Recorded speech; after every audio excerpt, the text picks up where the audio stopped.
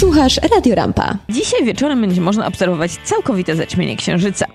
Dzisiaj będzie to w różnych częściach świata. Będziemy zaraz mówić dokładnie, jak to wygląda tutaj. Ale Sławomir Miernicki, prezes Siedleckiego Towarzystwa Miłośników Astronomii, powiedział Radiu Podlasie, że będzie to najdłuższe takie zjawisko w XXI wieku. Potrwa około 2 godzin i posłuchajcie Państwo. Księżyc wynurzy się tuż nad horyzont. Horyzont bardzo często jest zasłonięty poprzez różnego rodzaju budynki, drzewa. Trzeba pewnie jeszcze będzie poczekać dobre 20 minut, pół godziny, zanim zobaczymy księżyc nad horyzontem. Będzie ta faza częściowego zaćmienia. Księżyc będzie wchodził w cień Ziemi i będzie to trwało do około 21:30. Wtedy księżyc jakby zanurzy się całkowicie w cieniu Ziemi. Właśnie najdłużej w tym cieniu Ziemi w XXI wieku pozostanie, aż do godziny 23:13 mniej więcej.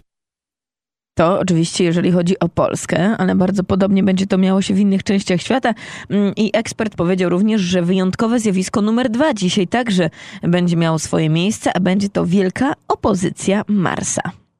Opozycja to jest taka geometria, gdzie Mars ułoży się w jednej linii z Ziemią, ale jakby będzie po tej naszej bliższej stronie. Odległość do Marsa będzie wynosiła wtedy około 57 milionów kilometrów. To spowoduje, że średnica jego tarczy widzianej z Ziemi będzie dość duża i to będzie ułatwiało obserwację właśnie planety Mars. Planetę Mars się dość trudno generalnie obserwuje. Mars jest małą planetą. Średnica Marsa to jest około połowę średnicy Ziemi, a masa jest 1/10 masy Ziemi.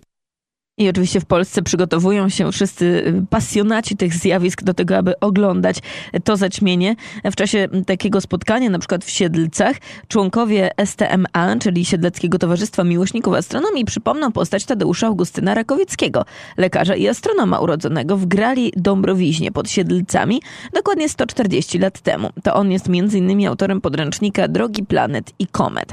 Tymczasem najlepszy widok na zaćmienie Księżyca będą mieli mieszkańcy Australii, Nowej Zelandii, Europy, Afryki i Azji.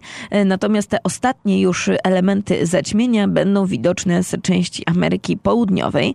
Dla tych, którzy są na Bliskim Wschodzie i na Madagaskarze, jeżeli chodzi o to zaćmienie, będzie miało miejsce około północy. Europa, Afryka, to właśnie, tak jak słyszeliście, między 8 a 9, między zachodem słońca a północą. Azja, Indonezja i Australia to znowu po północy, a przed wschodem słońca. W związku z tym w Stanach Zjednoczonych niestety nie będziemy zbytnio mogli się nacieszyć, ale będziemy na pewno odczuwać. Jest też specjalne wydarzenie przygotowane w Wielkiej Brytanii przez królewską organizację, która zajmuje się badaniem nieba i tam też będzie to bardzo w spektakularny sposób obchodzone.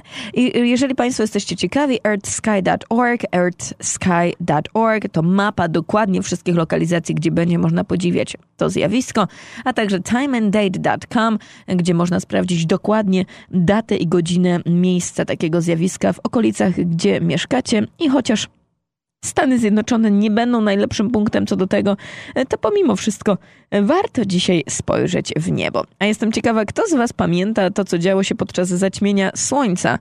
To było przecież w Nowym Jorku wielkie wydarzenie. W związku z tym też będziecie Państwo mogli przeżywać, nawet jeżeli nie zobaczycie za pomocą wirtualnego teleskopa. Virtual Telescope Project to jest właśnie to miejsce, gdzie możecie oglądać zaćmienie Księżyca, nieważne gdzie mieszkacie na świecie. Jest to dzięki takiemu serwisowi robotów, teleskopowi SLOH, również od 1:00 po południu już czasu wschodnioamerykańskiego, czyli tutaj właśnie nowojorskiego, 1:00 po południu do 7:30 wieczorem naszego czasu będzie można obserwować, jak to zjawisko się zmienia. Słuchasz Radio RAMPA.